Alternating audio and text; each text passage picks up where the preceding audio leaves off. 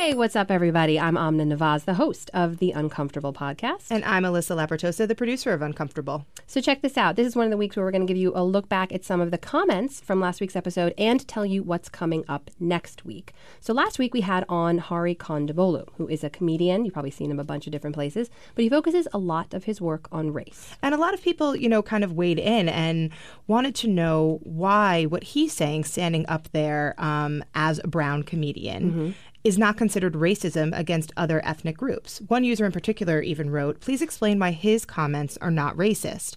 I'm really trying to understand this double standard. If any of the comments this guy makes were about any other race, there would be a call for a boycott, charges, and a public hanging." And I will say a lot of our comments reflected that kind of outrage and anger and frustration. And you know what? This has been part of the conversation around race and racism for a long, long time. Hari talks about it in his work. A lot of other comedians address it too. I think it has something to do with the hundreds of years of institutional oppression and discrimination. Possibly. We can have a longer conversation about that. But hey, thank you for your comments, whether you're doing them in your reviews or at abcnews.com. We really appreciate it, and it helps keep the conversation going. And Amna, in your conversation with Hari, he talked a lot about, and you asked him about what constitutes racism, right? Yes, how you actually define it, right? His argument is that, people don't exist in bubbles. So even if the racism doesn't directly affect you and you don't see it every day, you're not confronted with it, even in that scenario, you still are responsible for making sure that, it doesn't happen. Yeah. He actually went so far as to say, if you know it's happening and you don't actively try to fix it, that is racism in and of itself. Right, you're aiding and abetting. Right. And we went back and forth about it a little bit. I'd love to know what you guys think about this too, because it's a complicated answer. It's how much can we expect of each other? Where do one person's problems end and begin? Are we all responsible for each other? These are some of the bigger issues we're getting into. So send us your comments. We want to hear what you've got going on. Coming up, right? Looking to next week. Yes. Amna will be interviewing Heidi Beirich. She's the director of SPLC, Southern Poverty Law Center's Intelligence Project. They've been tracking hate in all of its forms all over America. We're talking about hate. We're talking about who hates, who they hate, why they hate, how they hate, and they do a lot of tracking when it comes to hate in America. And Amna, you asked her a lot about the accuracy of the tracking and the numbers of incidents of hate.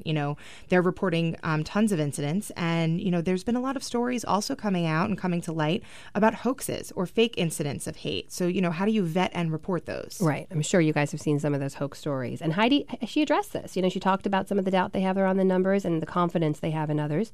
So we'll get into that. She also, the part of the conversation that fascinated me, she talks about how she got into this, why she spends so much time studying people who hate.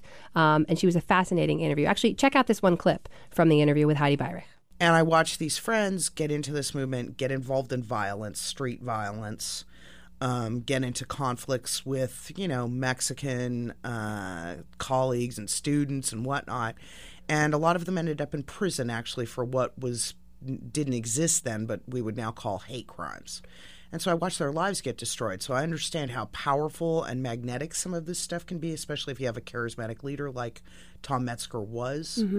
And I know what it can do to people, and it destroys the person involved in the movement, but it also, of course, destroys those people who are affected by it. So that was Heidi Beirich coming up on the next episode of Uncomfortable. If you want to hear the full interview, subscribe. You can find us at Apple Podcasts, Google Play Music, or Stitcher. And while you're there, leave us a review. It helps other people to find the podcast, and we really want to hear what you think. And don't forget to send us your feedback. You can, of course, always tweet at Amna, at Nawazistan, Nawazistan, or use our hashtag Uncomfortable Talk. There you go. We're listening, you guys, so send us your feedback. Keep it coming. Thanks for listening, you guys. We'll see you soon.